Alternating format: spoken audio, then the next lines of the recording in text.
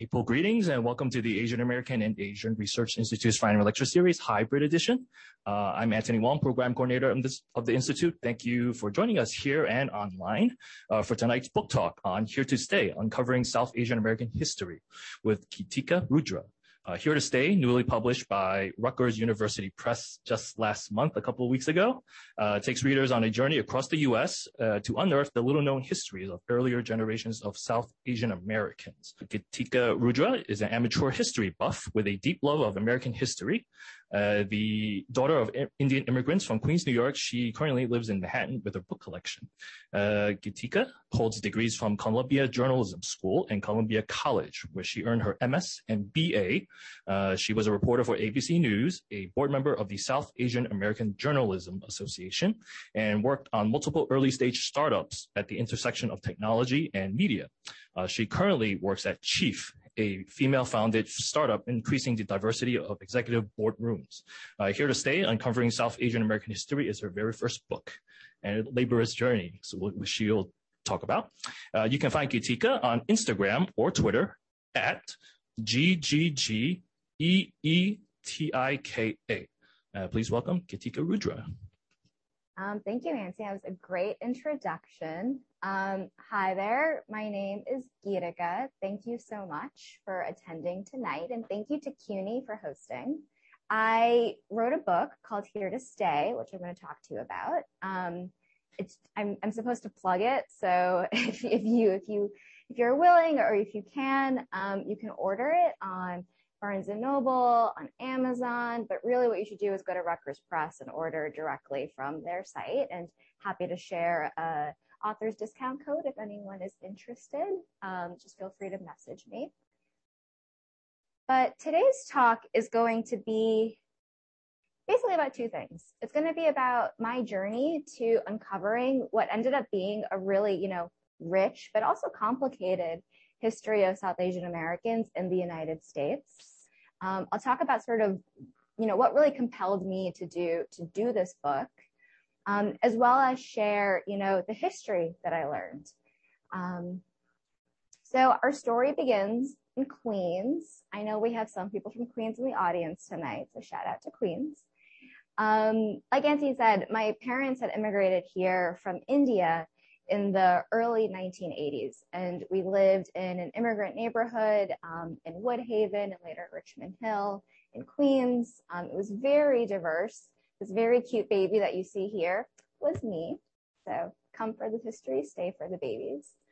And I always loved American history. There was something about it. I think there was something about, living in an immigrant household in New York City where the promise of the United States was just so powerful.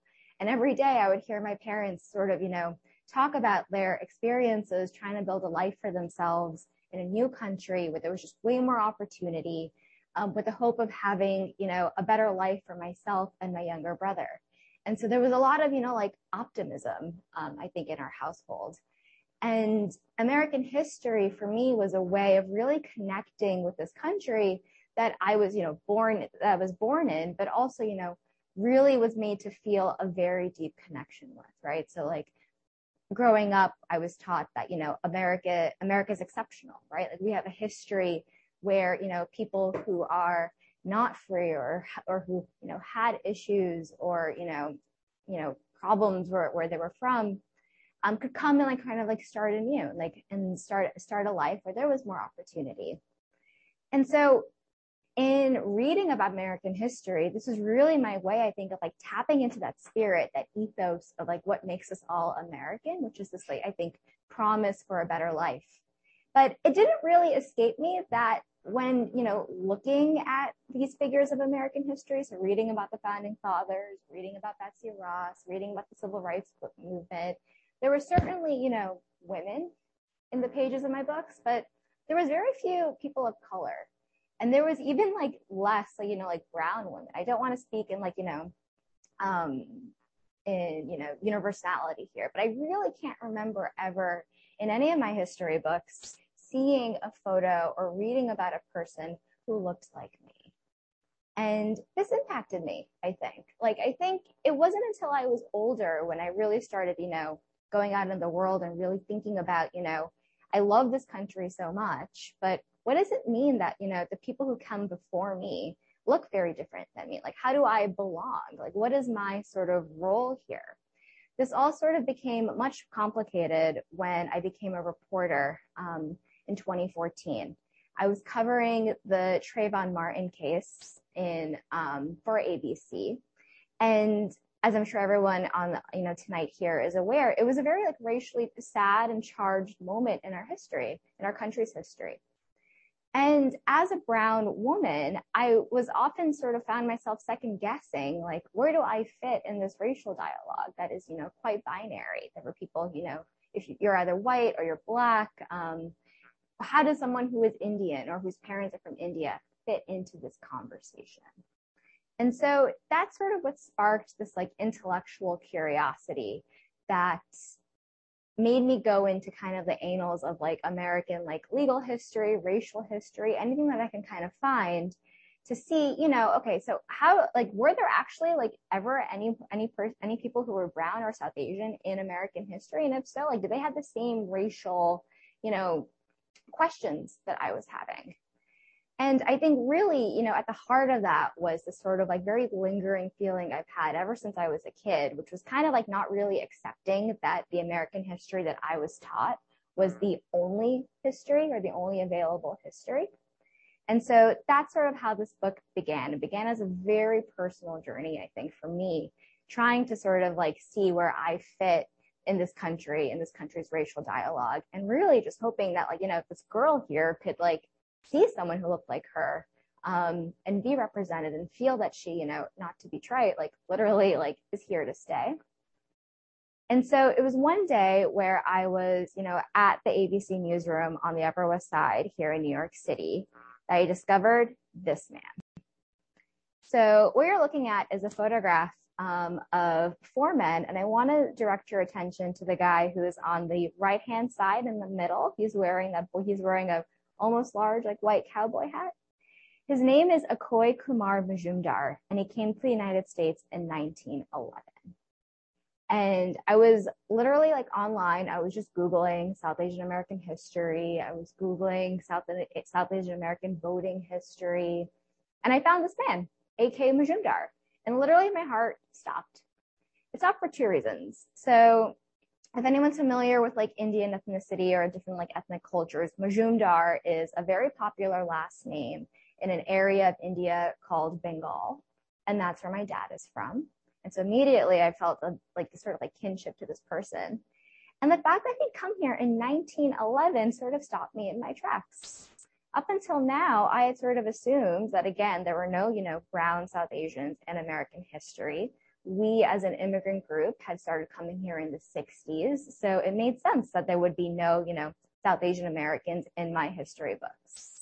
But here was someone right before me who had come in 1911. And as soon as I sort of, discovered him and his story, I couldn't stop.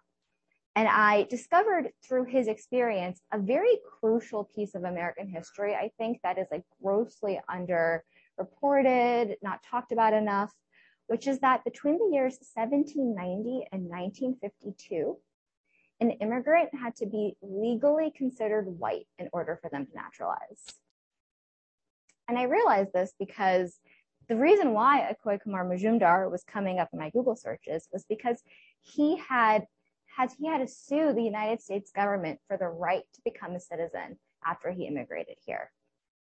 A.K. Majumdar was a very interesting guy. He, very much had a spiritual background. I like to think he was almost the Deepak Chopra of his day. He was very charismatic, but also a very, I think, shrewd business person. And he ultimately accrued a lot of wealth in California where he lived.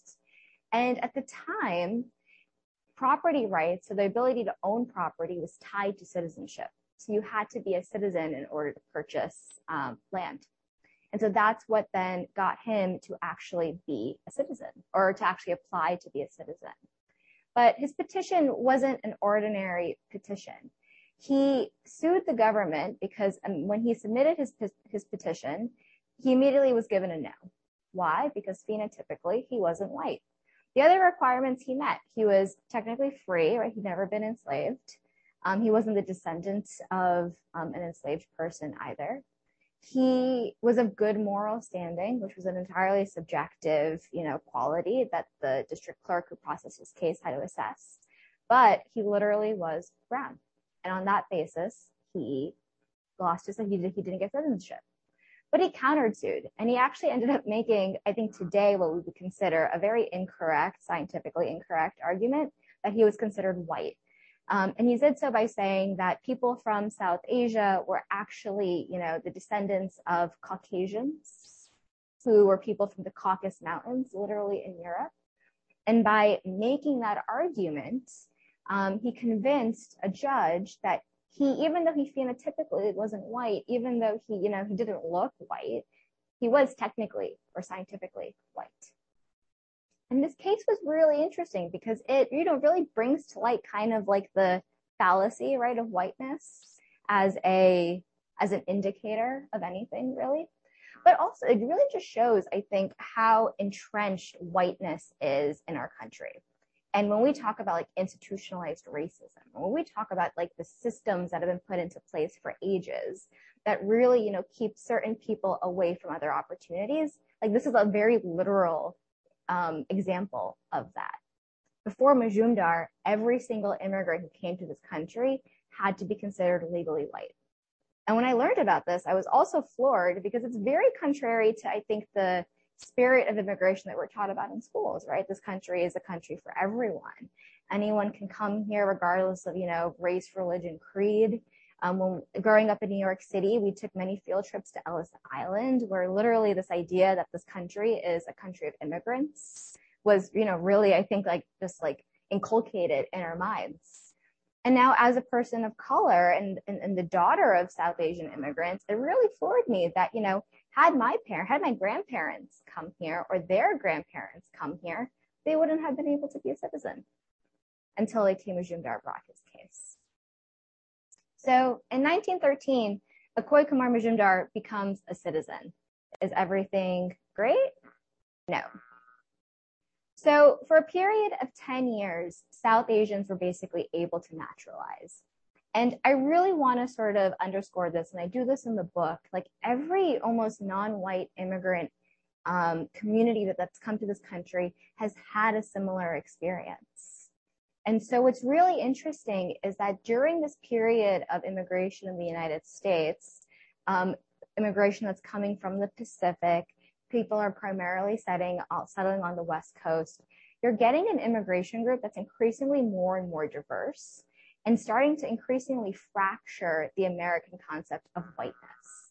All of a sudden, you have these people who, for all intents and purposes, should be American.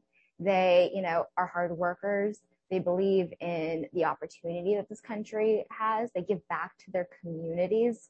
What you're seeing here is a photo of Bhagat Singh Thind. He was the first South Asian American to serve in the United States military, so literally willing to put his life on the line for a country that was his adopted home. And yet this made the United States government nervous.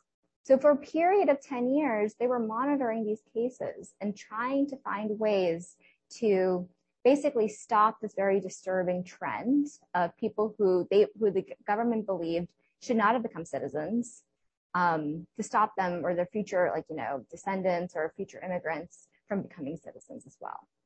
And so 10 years after the Majumdar case in 1923, Bhagat Singh Thind's case got sent to the Supreme Court by order of the INS. And they not only denied his petition of citizenship, but they also rescinded the citizenship of South Asian Americans living at that time.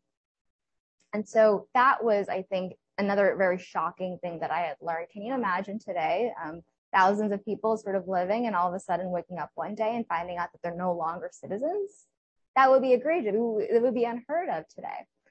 And I think in general, when we think about sort of the larger sort of like discourse here around Asian American history and the civil right or the attacks on civil rights of Asian Americans, so much of this is like grossly underreported or, not really talked about. But what happened was a Supreme Court justice named George Sutherland, and this is a direct quote, he said that South Asian citizenship was a loophole.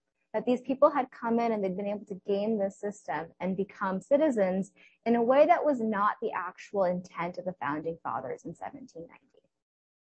And so Bhagat Singh Thind here, he never was able to become a citizen. And then people like him who, had families, had businesses, they all lost their citizenship. And so what did that mean, right? So the one thing that I wanted to do in this book was really kind of humanize and like sort of bring context to these people. One of the things that I really love about history in general is that it's one of those things that like really connects us to people in our past who are just like us, right? They all had hopes, they had dreams, they had, day jobs that made them, nervous or that gave them anxiety, but they had families that they were always really excited to come home to. And so what you're looking at here is a photo of a woman named Kala Bagai. She was one of the few women I was able to find in my research. She was one of the first women to immigrate to the United States. It was very rare for families from South Asia to come. It was even rarer for women to come on their own. So Kala Bagai had immigrated to the US in 1905. She had moved here with her husband and their 3 sons. One of their sons is pictured here. There's a really funny San Francisco Call newspaper article that marked her arrival because she came in a very beautiful sari and the diamond ring on her nose. And so it created a bit of like a hoopla at the time. So she was a local celebrity. But when she came here, she immediately, became a single mother rather. On the right-hand side, you see a newspaper excerpt from her husband who committed suicide after he lost citizenship. Again, at the time, you had to be an American citizen in order to own property, in order to run businesses, in order to be able to have wealth that could be put into a bank account.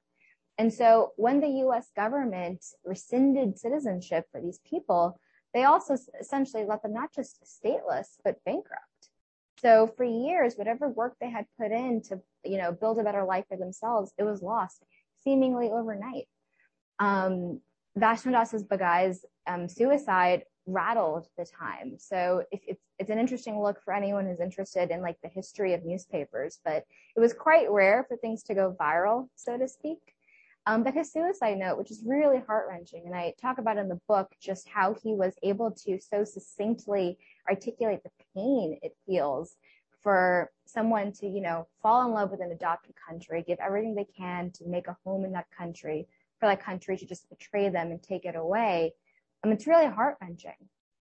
And so his letter was sort of the first thing that kind of started creating the winds of change in this era. And Kala Bagai and her son would go on to be one of the pioneers of a very, fledgling South Asian American civil rights movement. I wanted to include Kala Bagai in tonight's presentation because I think she's one of the few sort of instances that we have in the South Asian American community of like a very strong female figure in American history who, came here without speaking English. She'd been educated in like finishing schools in India, but she went on to becoming an investor here in the United States and investing. Today we have Robinhood and apps like that, but it was much harder in the early 1900s to invest in companies. She built a lot of wealth actually investing in oil and gas and, natural resource companies based out of California. She raised 3 sons. The son that she's pictured here, his name is Ram Bagai, and he actually became president of the Hollywood National Foreign Press Association. They host the Golden Globes, if anyone is familiar. And so she really is, I think, it's such an example of like strength, especially like female strength at a time where, not only was it hard to be a person of color, but it was extremely hard to be a woman of color. After 1923, basically, it was folks like Kala Bagai and a couple others who I talk about in the book, one of whom is named J.J. Singh, who really took it upon themselves over the course of decades to really try to get that 1790 Act repealed. And it took many years. It wouldn't be until 1952 where J.J. Singh, again, another figure of American history that I discovered, who was a lobbyist, an activist, who was actually a mercantile tradesman by day from India. So he would import silks and other brocades and sell them here in New York City, actually on East 46th Street, which is only 3 blocks away from here. And he had, accrued, some wealth for himself. He had, he was a figure in New York City's social scene. I like to picture him going to parties and rubbing shoulders with some of like the celebrities of the time. Katharine Hepburn actually has mentioned him in her diaries, and that was a really fun thing to discover in my research. But really, it was J.J. Singh that through his activism and lobbying was able to get the support of senators and representatives in the U.S. Congress to actually repeal that act, the 1790 Act of 1952, and it was replaced by the Luce Seller Act. And it's a happy story, but I do want to underscore that again, like this was like there was in the way that these laws were being challenged, there really wasn't a uniform, I think, like Asian American civil rights movement here. The community was very fractured. It was really hard for these people to organize. And so what you'll see from the period of 1950 up until the 1960s, really, when you have like modern immigration law starting to be more codified, you'll see that these types of acts, the Luce Seller Act is only one example, but these acts coming into place that actually gave the right to citizenship to different immigrant groups. So in 1952, we see that South Asian Americans were granted citizenship, as well as Filipino Americans were granted citizenship. And they were also ultimately then a legally protected group of people. So folks like Kala Bagai, Majumdar, Bhagat Singh Thind, they were all actually able to get their wealth reinstated. They were able to get their citizenship reinstated. And they went on to lead, like I would say, normal American lives, but still very much figures in their community. If you go to Berkeley today, you'll see Kala Bagai Way, named after her. She ultimately settled in Berkeley, California. And so in discovering this history, it was, again, I think a very, rich history, way richer than I would have let on, a very complicated history, a very, I think like a history that really shows, I think, the tension and the struggle we've had in this country around being inclusive and a nation of immigrants, but also I think confronting a lot of prejudices we have around race and a lot of, I think, fictions we have about certain types of people and how they might be different than other types of people. But more importantly for me, I was actually able to discover that there actually have been a lot of people in American history who look like me. And I'm really excited for this to be out there because it's my hope that, other people who, feel underrepresented or not represented in our country's history, my message is that, you probably are represented. It probably just hasn't been told yet. So yeah, and so I think ultimately it's a happy ending. I was able to discover and I think hopefully be able to spread the word of this, very important piece of civil rights history in our country. But also for me, it was just very gratifying, I think, to see that, I do belong here. People like me have always actually belonged here. We've always been here, and we're here to stay. So for context to people at home and here, it took me 7 years to work on this book. I'll admit I'm not the most efficient writer or the fastest writer, but a significant part of that time was actually in that research process. I think when you're doing research like this, it's hard because there really aren't too many, secondary source materials that you can kind of use as a lifeboat almost, or as a guide to your research. There are no textbooks really. So basically what I would do is as soon as I would sort of find a person who could be a potential character or who, was someone who was South Asian in the United States in the time period that I was interested in, so basically late 1800s to like the early 1960s, I just did whatever I could to like find anything I could about those people. And so what that meant was finding any descendants or relatives who were living who could help with just giving more color or texture. So in the case of J.J. Singh, his granddaughter, actually, she just, I think, like left the office of the vice president today or yesterday, but her name is Sabrina Singh, and she's worked in the office of the vice president. And so figuring out who was who and if they had any sort of resources, doing some primary source research and archives that were both online and in like institutions. So every newspaper article that's been written between 1760 to the modern day has been preserved and is online on the Library of Congress. So I'd literally just put like last names in a search bar, and like Majumdar is a hard last name to spell. So I'd also put like misspellings of it. And that would sort of give me the sort of like the seeds almost of like different articles and stuff. And using those articles, I would then piece together the reporting. And then going to the actual, institutions themselves, the three biggest, institutions that I would visit was the Library of Congress in DC, the Berkeley Research Library, or rather the Bancroft Research Library at Berkeley, and then the Research Library at Stanford. And what was interesting is that you literally had to sort of cast the widest net, or had to cast the widest net to go through all these documents and just see like names of like people, and then like literally take a photo and put that in a hard drive, and then go home and then spend the evenings like reading all those photographs, because these things aren't organized in a way. So to speak specifically of J.J. Singh and Katharine Hepburn, I mentioned that J.J. Singh was a bit of a society man, and so the New Yorker actually mentioned him in an article written in the late 40s about a party that had happened here in Manhattan. Katharine Hepburn had attended, and I was like, wait a second, maybe like I should just go and see if she has anything in her archives. And obviously Katharine Hepburn is someone who is like very well documented, and a lot of her, like all the resources we have about her are like well archived.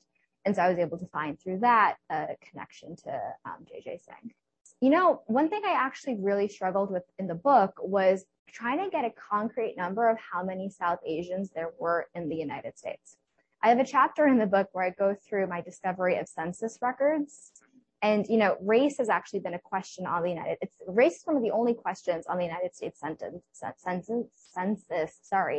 that has actually been on the questionnaire from day one. And I think it kind of shows just how important race is in how we view our society and our population. But if you look at the census over this time period, they ask basically if you are Hindu, or if you're white, or if you are, and they had several different categories actually for Black Americans. And it was really a struggle to figure out how many people were actually South Asian, because if your skin was light enough, you were able to pass. I did find several Supreme Court cases that cited people who were, today I think we would consider them, and apologies if I speak ignorantly here, from the Farsi community of India. So these are people who immigrated from, I guess, modern day Persia or Iran, and like settled in India, and then from India had moved to the United States, where they were, technically considered South Asian, or by our standards South Asian, but the color of their skin was quite light. And so their cases had been cited by some scholars of the time in the early 1900s as a reason for why whiteness, or rather why South Asians could be citizens. But if anything, it kind of just showed that how, whiteness was something that had to really be protected, especially if, there were people who were phenotypically white or who could pass as white, but who legally weren't going to be white.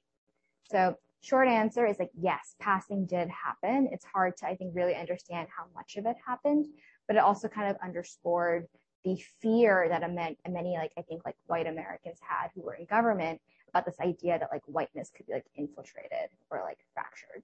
We do know that South Asian American immigration had started to happen as early as, I think, the late 1800s. And what I've seen in my research, that there's, two classes of people. The first, I think, were, migrant workers or laborers who were being sent from, at the time, South Asia was still part of the British Raj. So they would be sent from, South Asia, modern day South Asia, to Canada, and then from Canada come down the West Coast into the United States.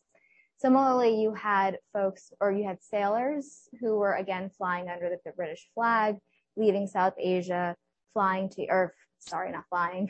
to Europe, and then from Europe coming to the United States along the East Coast. That group is definitely a much smaller group than the former group. And when you think about then the reasons why sort of immigration was happening, you had a lot of, I think, in the region of Punjab in India, where you have a lot of of these immigrants coming from. You just had a lot of, I think, like domestic issues. You also had a lot of, I think, separatism. So folks who were, trying to be freedom fighters or trying to get resources for Indian independence. And so they would also come. People who had that type of like leaning were more likely, if and who wanted to leave India or had the means, were then more likely to go to North America, and within North America, the United States versus Canada, than they were London, which is where I think definitely more affluent immigrants from who were South Asian would go to because of that the colonial history that was shared. And then when we look at sort of the people like Majumdar, like Tind, they all seem to be relatively, I think, a little like more well-to-do. That they weren't laborers, they weren't, working in, the lumber mills, which was a really big source of work for many South Asian Americans. Their families were of money, so they had means, which is why they came here to start more businesses. But it was definitely, I think, my understanding now is that because they were more separatist leaning from the British Raj, if they wanted to leave India or modern day India, they would come to the United States versus a place that was still under colonial influence. I am very much in the book, so apologies in advance. And so first I just want to say, like, huge shout out, I think, to being a Bangladeshi American, like, librarian. I think that when I was talking earlier about just how hard it was to do the research, like, I think when you need representation, not just in, like, I think our understanding of history, but in how historiography or how our, nation's materials are archived and, collected. And that really does start, I think, at the ground level, which is like in our country's libraries. So, love seeing more representation in our libraries. So the book, I think, has sort of two layers to it. The first is like my personal experience of why this was so important to me. Honestly, I didn't start out the research thinking that this was going to be a history or a story about citizenship. I was just trying to find anyone who looked like me. It turned out that the people who looked like me were facing really deep issues that were questioning their citizenship. Growing up, and if anyone here has immigrated or have had parents or loved ones that have immigrated, I think it's a very, like, universal experience here where, like, if you have the privilege to come and the privilege to be able to naturalize, it really is like a cultural moment here. Like, I have such visceral memories of, growing up in Queens where we would, take the day off, or a friend would take the day off from school if their parent was naturalizing and taking the oath, at the Jacob Javits Center here in Manhattan. Like, it was very much like a moment of like excitement. And so it was something I very much took for granted that, if you came here and you worked hard, you'd be able to be a citizen. And the fact that, not only did I discover that South Asian Americans couldn't become citizens, but it was something that really felt personal. Like, if my grandparents had come here, for context, my dad was born in 52, not to reveal his age or anything. His father wouldn't have been able to be a citizen here. And so I think citizenship is something that I was taking really, for granted, that it was such an ingrained thing into like what made us American. And so to see that, like, that had been denied to people who looked like me, it just very naturally then became a story about citizenship.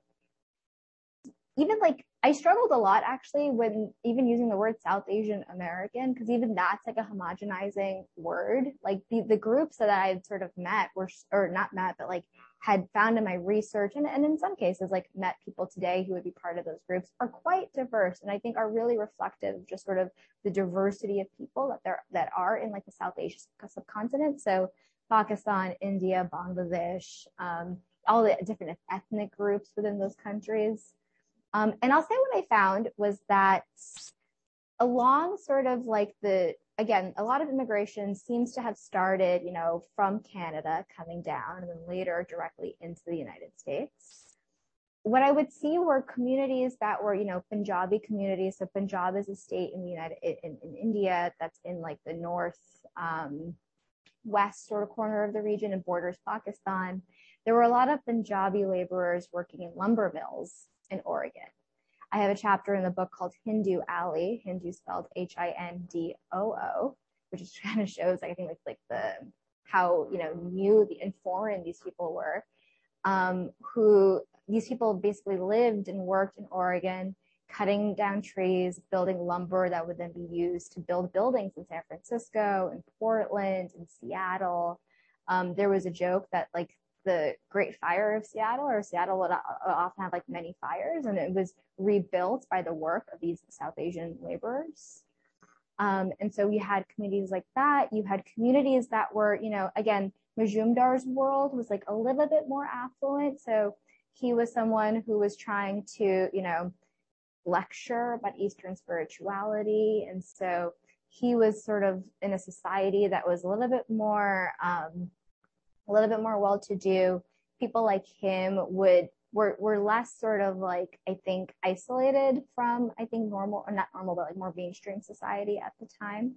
And then obviously there were families like Kala Bagai who were rare because there were less families. Most people who immigrated were single men. And so you had families that were able to raise children. And so it was really cool to see some records of like children living here. And it's something that we only imagine just how, special, but also difficult that experience might have been for them. And I think the interesting thing that I'll also sort of say about the diversity of this community is like I said, a lot of these immigrants were single men.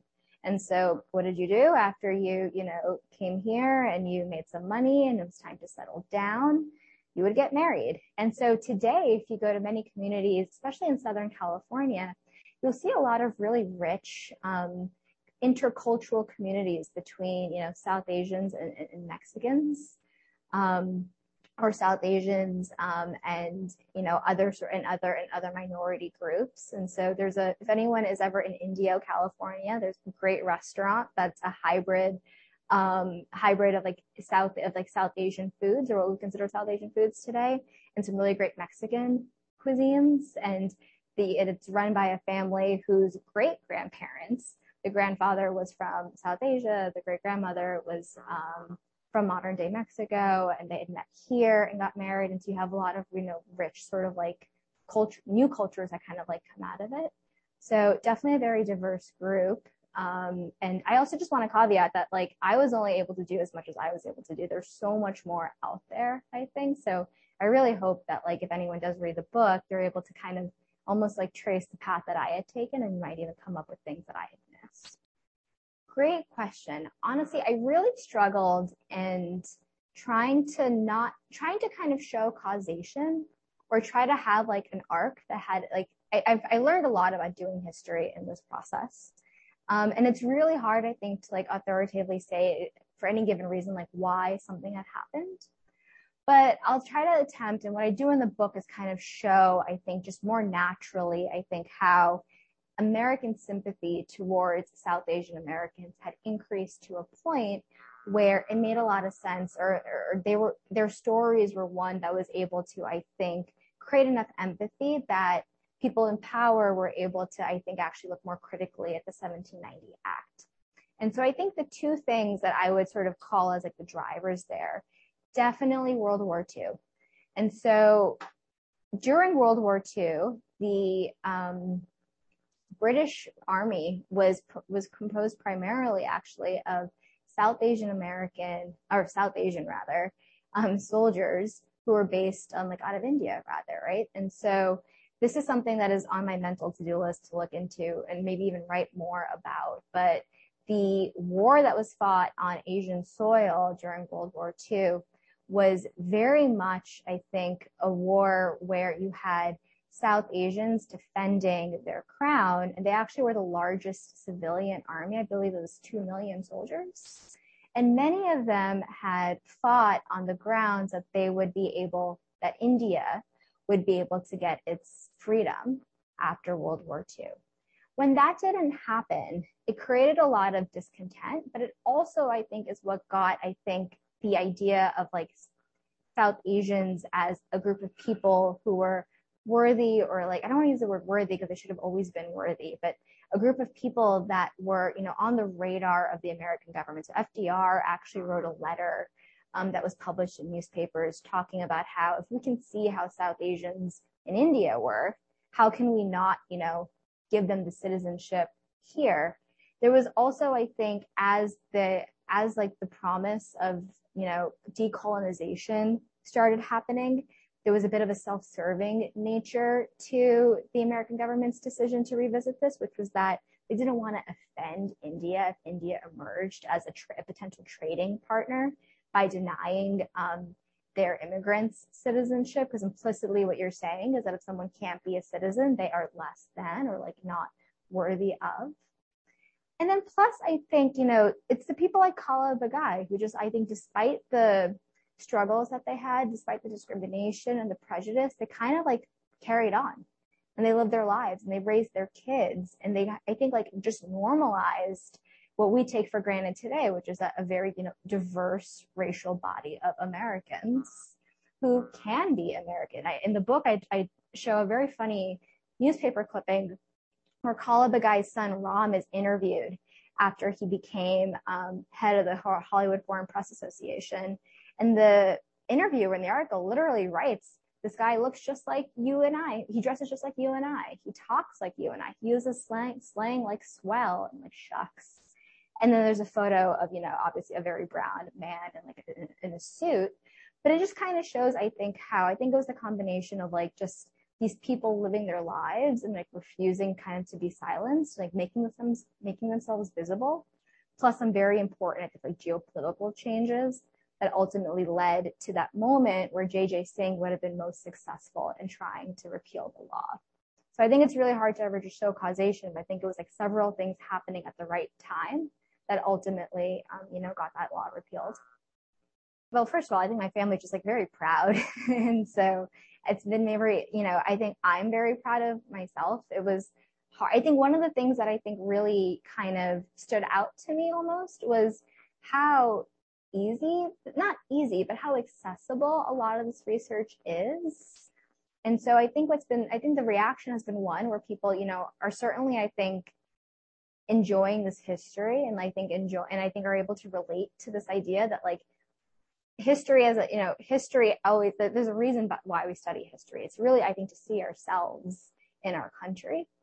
And so I think that's been denied for so many people who look like me, who've gone to the same school system that I came up through New York City public schools. And so I think like the reaction has been really positive. I think very heartwarming in that sense.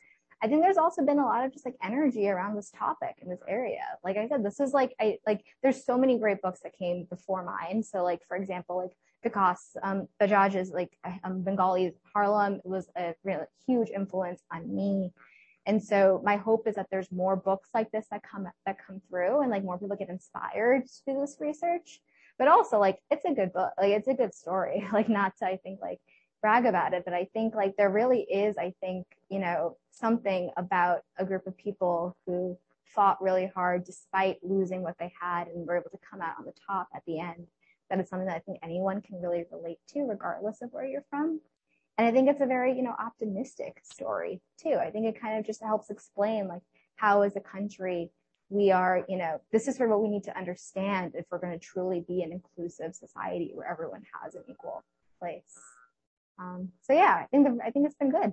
Great tactical question. So also if anyone if anyone wants to do this type of research and like as like a, as a career or as, on the side, like I had done, which I don't know if I would recommend, like happy to really like offline talk through like all like the tips and tricks that I've come across in doing this.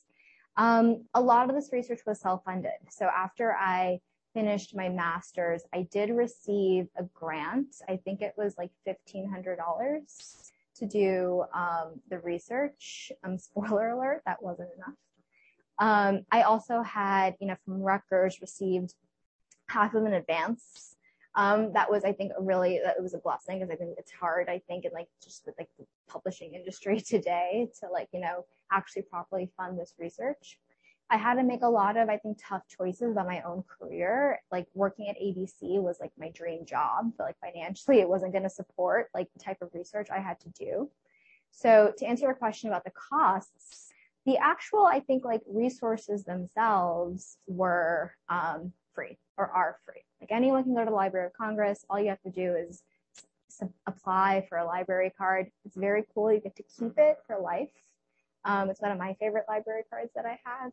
you go to a research institution, all you have to do is give them notice and like talk and work with an on-site librarian who will help you.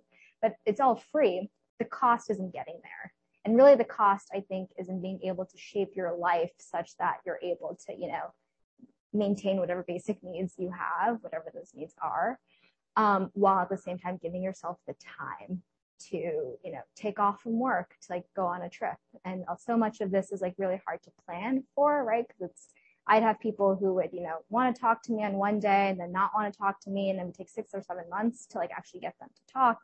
Or I would, go to Bancroft in Berkeley and think I had found everything and then found another box somewhere or was told of another box. I had to go back. So you really had to, I really had to be very like judicious in how I was budgeting and planning and ensuring that all of that was honestly self-funded. It can be expensive between flights and all that, especially because so much of the research was on the West Coast and I was based here in New York. Thank you very much, Gitika, for a wonderful presentation.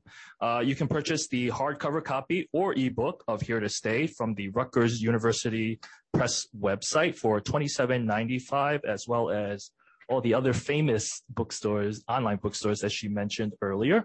And I'm going to share the email addresses of all the folks who are registered here and also attended the online portion.